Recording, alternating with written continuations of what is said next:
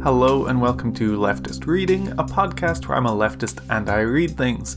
Today we're continuing with Russia in Revolution and we're going to be finishing off a chapter on war communism, the kind of communist society that the Bolsheviks were running in a state of war / the aftermath of war and all of the pressures that they were managing and trying to find a way through. So let's continue. Peasant Wars. Having assisted the Bolsheviks' rise to power through a tumultuous agrarian revolution, the peasants within 6 months came to be seen as a grave threat to the regime, by dint of their capacity to starve the population. Footnote 77. Sporadic uprisings against detachments procuring food occurred in the Urals and the Moscow industrial region as early as spring 1918, at a time when Soviet power was generally welcomed by the peasantry. But it was the launch of the food dictatorship in May that triggered a wave of peasant protests in autumn 1918. In 1919, there were hundreds of uprisings, mostly small in scale, prompted by the seizure of grain, conscription, labor or cartage obligations, or abuses by Soviet officials. Of the 89 uprisings in the Volga region in 1919, by far the biggest was that of the Kaftans, Chapani, named after the smock worn by the rebels. Armed mainly with pikes and pitchforks, they rose up in Samara and Simbirsk after the imposition of an emergency tax in March. The rebellion spread fast, and at its peak involved over 100,000 people. It worked to the benefit of Kolchak, whose army at that time was advancing east towards the Volga. Red Army units, backed by special Cheka units, abandoned the Eastern Front in order to suppress the rebellion, which they did with the almost ruthlessness. The Volga region saw another large rural insurgency in 1920. The Pitchfork, Vilochno, uprising was concentrated in Ufa and parts of Samara and Kazan, and the 35,000 insurgents were mainly Tatars. It was provoked by the severe food requisitioning that was being carried out now that the Reds had captured the area. Quote, "Better to die at once than expire from hunger and disease," end quote, was a widely reported reaction. The Black Eagle uprising, which formed a part of this larger uprising, centered on Samara, revealing a rising level of politicization. Quote, "We are the peasant millions. Our enemies are the communists. They drink our blood and oppress us like slaves." End quote. Footnote 78. Peasants frequently behaved in bestial fashion towards Soviet and party officials. In Penza in March 1920, Shuvaev, the local commissar, had his nose cut off, then his ears, then his head. The report concluded, quote, "Now everything is peaceful and quiet. The peasants were calmed with the help of the lash." End quote. Footnote 79. As this suggests, Bolsheviks retaliated ruthlessly, taking hostages and shooting leaders. Their military superiority was always decisive. In one battle, 15 from the Soviet forces were killed and 47 wounded, whereas 1,078 peasants were killed, 2,400 wounded, and 2,029 captured. Footnote 80. In the Volga region in 1918, rebels killed 387 officials and their families, in retaliation for which 1,972 rebels were shot. The Kaftan rebels killed about 200, but the punitive detachments killed 1,000 in combat and executed a further 600. In Bolshevik eyes, these uprisings were the work of kulaks, counter-revolutionaries, and Black Hundreds. In the Kaftan uprising, kulaks were a not insignificant force. Many centers of insurgency in Simbirsk and Samara were former trading settlements where up to 40% of households were wealthy. But almost everywhere, rebellions were supported by the entire peasant community. In January 1919, in Vedlozhskaya township in Olonets County, one official admitted that those taking part were mainly from the poorest population. Footnote 81. Incidentally, it is noteworthy that in comparison with the peasant movement in 1917, women played a far less significant role. It is doubtful that the many forms of peasant resistance can usefully be lumped together as a single green movement.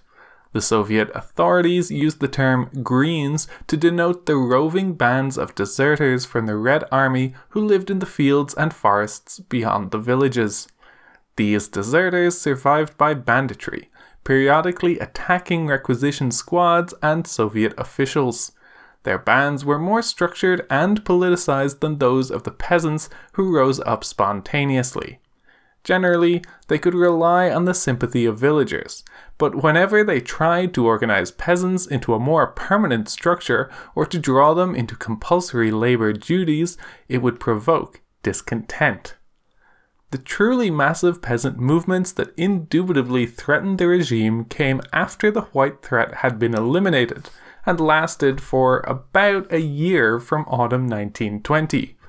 These movements saw peasant protest escalate to a new level as green bands formed peasant armies, commanded by men with combat experience.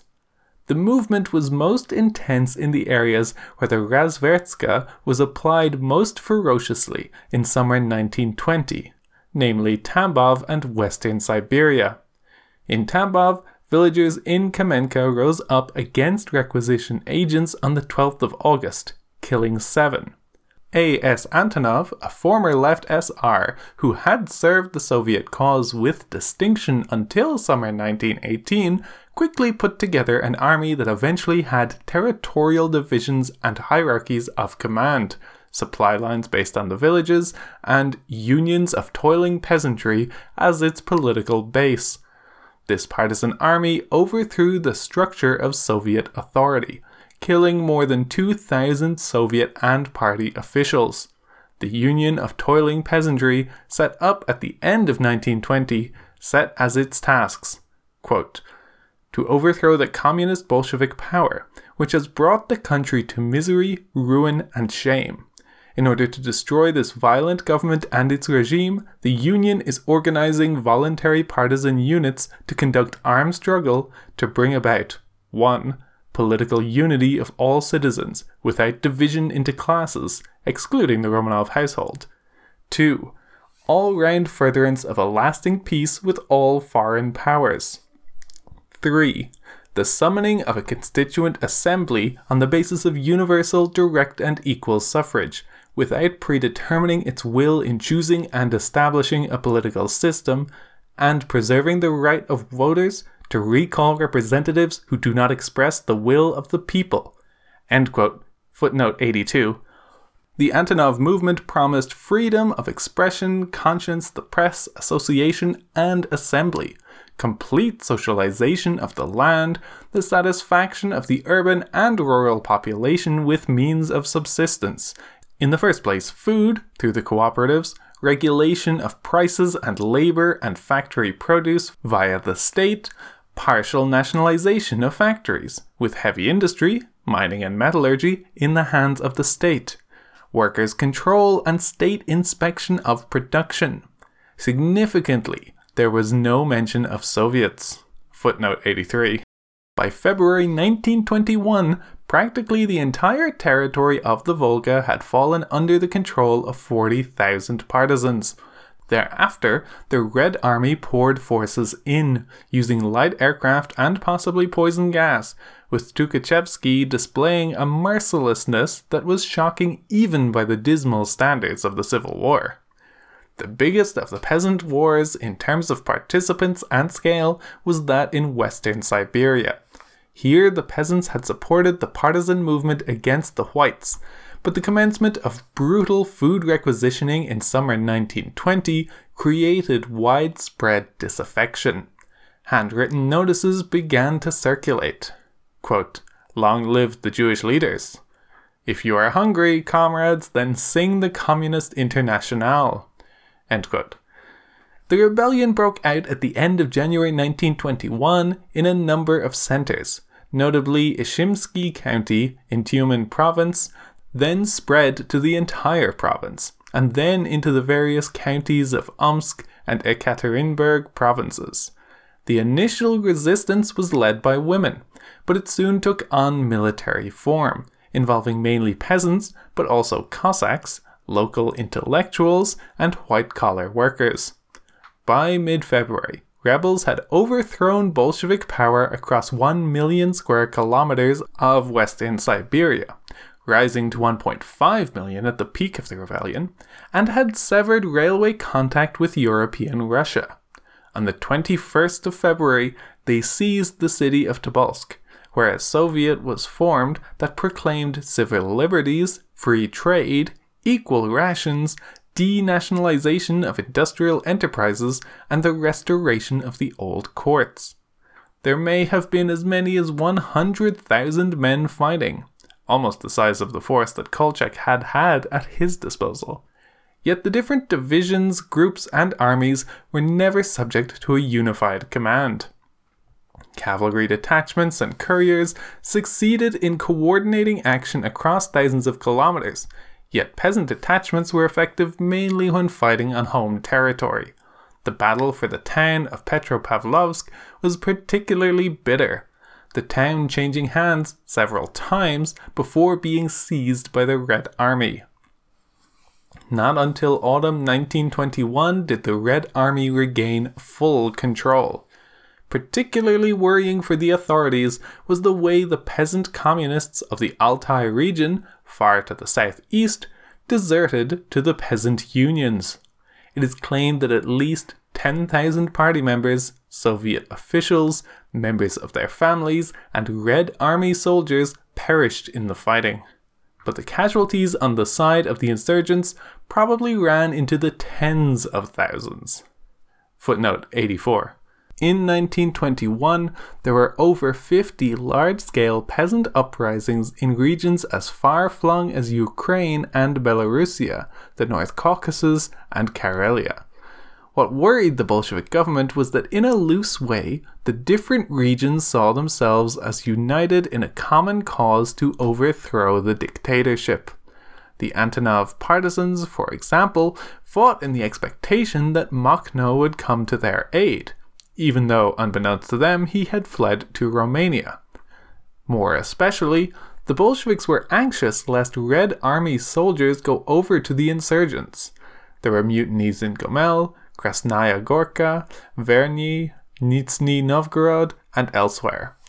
The political influence of the SRs was evident in most of the peasant insurgency, but generally the rebels were more supportive of Soviets than the SR party center. It is true that there were a number of demands for the return of the Constituent Assembly. In Zlatost district in Ufa, a band of 1,000 horsemen roamed under the slogan, quote, "Down with Trotsky, long live Lenin and the Constituent Assembly," end quote. But the most popular slogan called for Soviets without Communists. Footnote 85. Organizationally, the leaderships of the different uprisings acted independently of the SR party. Rebels were angry at the cruel policies of war communism and the widespread corruption in the Soviet and party apparatus, and desperate to see the communist regime overthrown. Yet a majority remained attached to the ideal of Soviet power, which they associated with the victory over the landlords and with land redistribution. The Kronstadt Rebellion. Those who pushed hardest to restore the ideals of the 1917 revolution were the Salesian soldiers of Kronstadt, a naval base on Kotlin Island in the Gulf of Finland, some 30 kilometers from Petrograd. See figure 5.2. Footnote 86. They had been the flower of the revolution in 1917 in the eyes of contemporaries. On the 27th and 28th of February 1921, disturbed by the way in which the authorities were dealing with the general strike in Petrograd, meetings were held on board the battleship Petropavlovsk. On the 1st of March, 16,000 met on Anchor Square and passed a resolution, drafted by the senior naval clerk Stepan Petrochenko and the artillery electrician P. Perepelkin, which called for the dismantling of war communism and, crucially, for the devolution of power to freely elected Soviets, in which all left parties would compete freely and for freedoms of speech, the press, and association. In addition, it called for political departments, special military units, the Cheka, and all privileges of communists to be abolished. Unlike the peasant rebels, these sailors did not expressly call for the overthrow of the Bolshevik regime, but did wish to see the dismantling of one-party dictatorship. Theirs was not the program of any single party, although it was probably closest to that of the SR Maximalists, and it was considerably to the left of the political demands then being raised by strikers in Petrograd and Moscow. When the town fell under the control of the rebels, about 200 local communists escaped across the ice, but about 900 tore up their party cards and threw in their lot with the rebels. 300 who refused to do so were placed under arrest.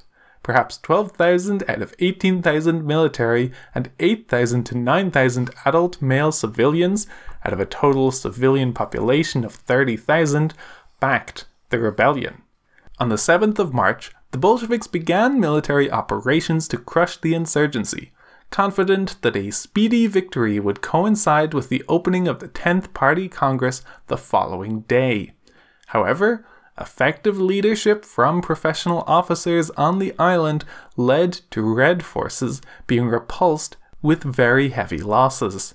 Scores of Red Army soldiers were shot for refusing to pacify the rebels.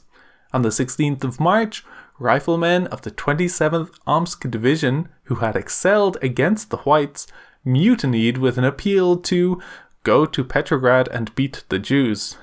Nevertheless, news that food requisitioning was to be abolished seems to have stiffened Red Army morale. On the 17th of March, the final assault by some 45,000 troops got underway, and by the following morning the island had been retaken by the Reds. By that stage, some 700 Soviet troops had been killed and 2,500 injured. Over the next couple of months, 2,103 prisoners were sentenced to death, though the number actually shot was in the hundreds, and 6,459 sentenced to terms of imprisonment, 1,464 of whom were released. Lenin depicted the Kronstadt rebellion as a White Guard plot. However, in a post-mortem report of the 5th of April, the Chekist SS Agronov, who rose to become head of the NKVD, the successor to the Cheka, at the time of the show trial of Zinoviev and Kamenev in 1936, characterized it accurately as, quote, a disorganized uprising of the sailor and worker mass, end quote, and denied that it had any connection with the whites. Footnote 87. The rebels' dream of local autonomy and their loathing of privilege were anathema to the whites, and they turned down a request by former SR leader Viktor Chernov, then in Estonia, to visit the island under the banner of the Constituent Assembly. The Bolsheviks claimed that the true leader of the rebellion was Major General Alexander Kozlovsky, a former Tsarist officer who had joined the Red Army and been appointed director of artillery on the island. The evidence for this is thin, although white agents certainly intervened once the revolution got underway. Petrochenko persuaded a reluctant revolutionary committee to accept aid from the monarchist Baron P.V. Vilken, leader of the Naval Officers' Organization, who visited the rebels as a representative of the Red Cross.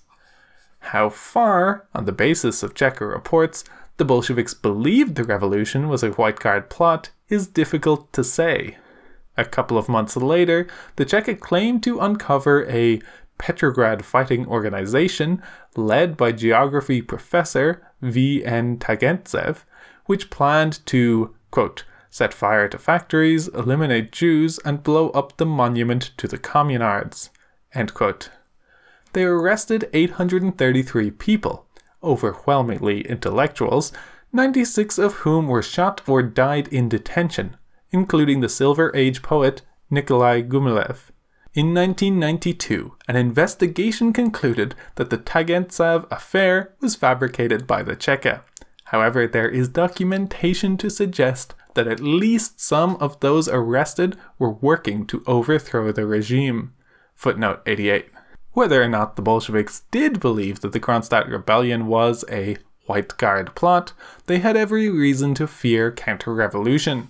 That said, they could certainly have dealt with the rebels in a less bloody fashion. It is very doubtful that the sailors and soldiers sought armed confrontation with the regime. The rising was poorly timed and ill-prepared, and the Bolsheviks had a huge military superiority. Moreover, there was definite scope for negotiation, given that the Bolsheviks had decided to end war communism at exactly the point when they took the decision to use overwhelming military force. Yet, they were in no mood to compromise. This intransigence sprang not from confidence, but from fear. They felt themselves embattled, besieged by an insurgent populace, and the fear, unrealistic on any objective appraisal, was that the rebels would link up with the myriad peasant rebellions, strikes, and mutinies, and thus provide a bridgehead for the whites and their foreign backers. Knowing how they were hated, they were convinced that any show of weakness would give sustenance to rebels elsewhere, especially in the armed forces. Yet, in their hearts, the Bolsheviks must have known that the aspirations of the rebels, for Soviet power, equality, justice, were broadly the same as those that had inspired millions to support them in 1917, and in suppressing the rebellion, they bade farewell to the most cherished and most utopian ideals of the 1917 revolution. Utopian because, having gone through unimaginable horrors in the intervening 3.5 years, it is hard to believe that Soviet democracy could have provided Russia with stable government. The Civil War had transformed the meaning of the revolution.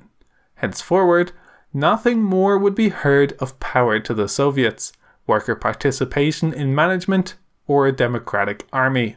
As Lenin said, Kronstadt was the, quote, flash that lit up reality better than anything else. End quote.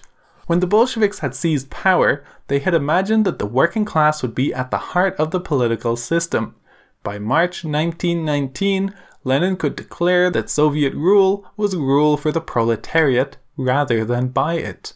Paradoxically, the end of the Civil War increased rather than decreased the determination of the party to substitute itself for the working class. In his report to the 11th Party Congress in March 1922, Lenin declared, quote, very often those who go into the factories are not proletarians, they are casual elements of every description, end quote. To which Shlepnikov, leader of the now defeated workers' opposition, responded, quote, permit me to congratulate you on being the vanguard of a non-existent class. We will not have another and better working class. We have to be satisfied with what we've got. End quote. Footnote 89. Against all the odds, the Bolsheviks had built the rudiments of a state, using an army, party organization, ideology, and terror. This was a state based on a party dictatorship, which monopolized the means of production and the distribution of basic resources, which operated through peremptory decrees, emergency powers, and extra-legal coercion. In form, it was a less than efficient bureaucracy, characterized by arbitrariness, commandism, and waste, and it depended for its functioning on powerful bosses and their cliques. Historians debate how far this came into being as a direct result of Bolshevik ideology and how far as a result of the circumstances of civil war. Some argue that the Marxist notion of the dictatorship of the proletariat as the violent suppression of the former ruling classes justified extreme coercion and fostered antipathy to any form of compromise. They point to Lenin's notion of the party as a vanguard, which claimed privileged insight into the workings of history. Others put more weight on circumstances, seeing the massive reliance on coercion as a response to the remorseless demands of raising an army and feeding the population, to entrenched localism, passive resistance, and inertia. Once civil war raged, they suggest, the atmosphere of pervasive violence and destruction, starvation and disease, the constant emergencies, the absence of popular support, bred dictatorial habits of rule and a brutalized psychology on the part of the leadership.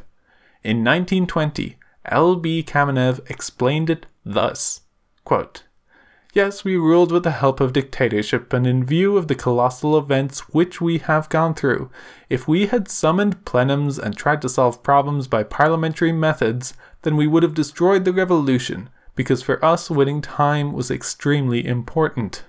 End quote. Footnote 90. The political culture of the RKPB was significantly shaped by the experience of civil war.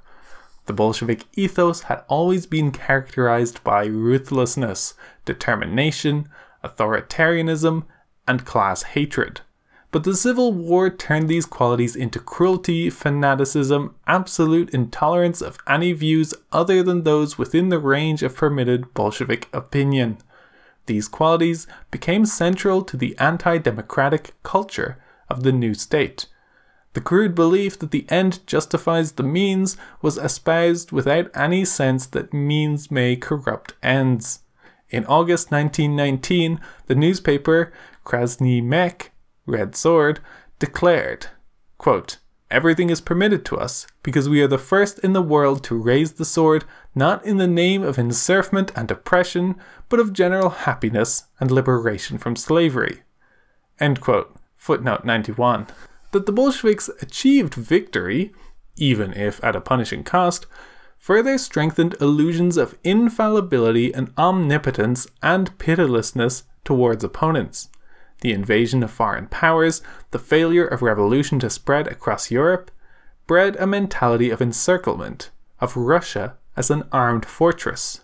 During the Civil War, an obsession with enemies developed that became a distinctive element of the psychology of the communist leadership.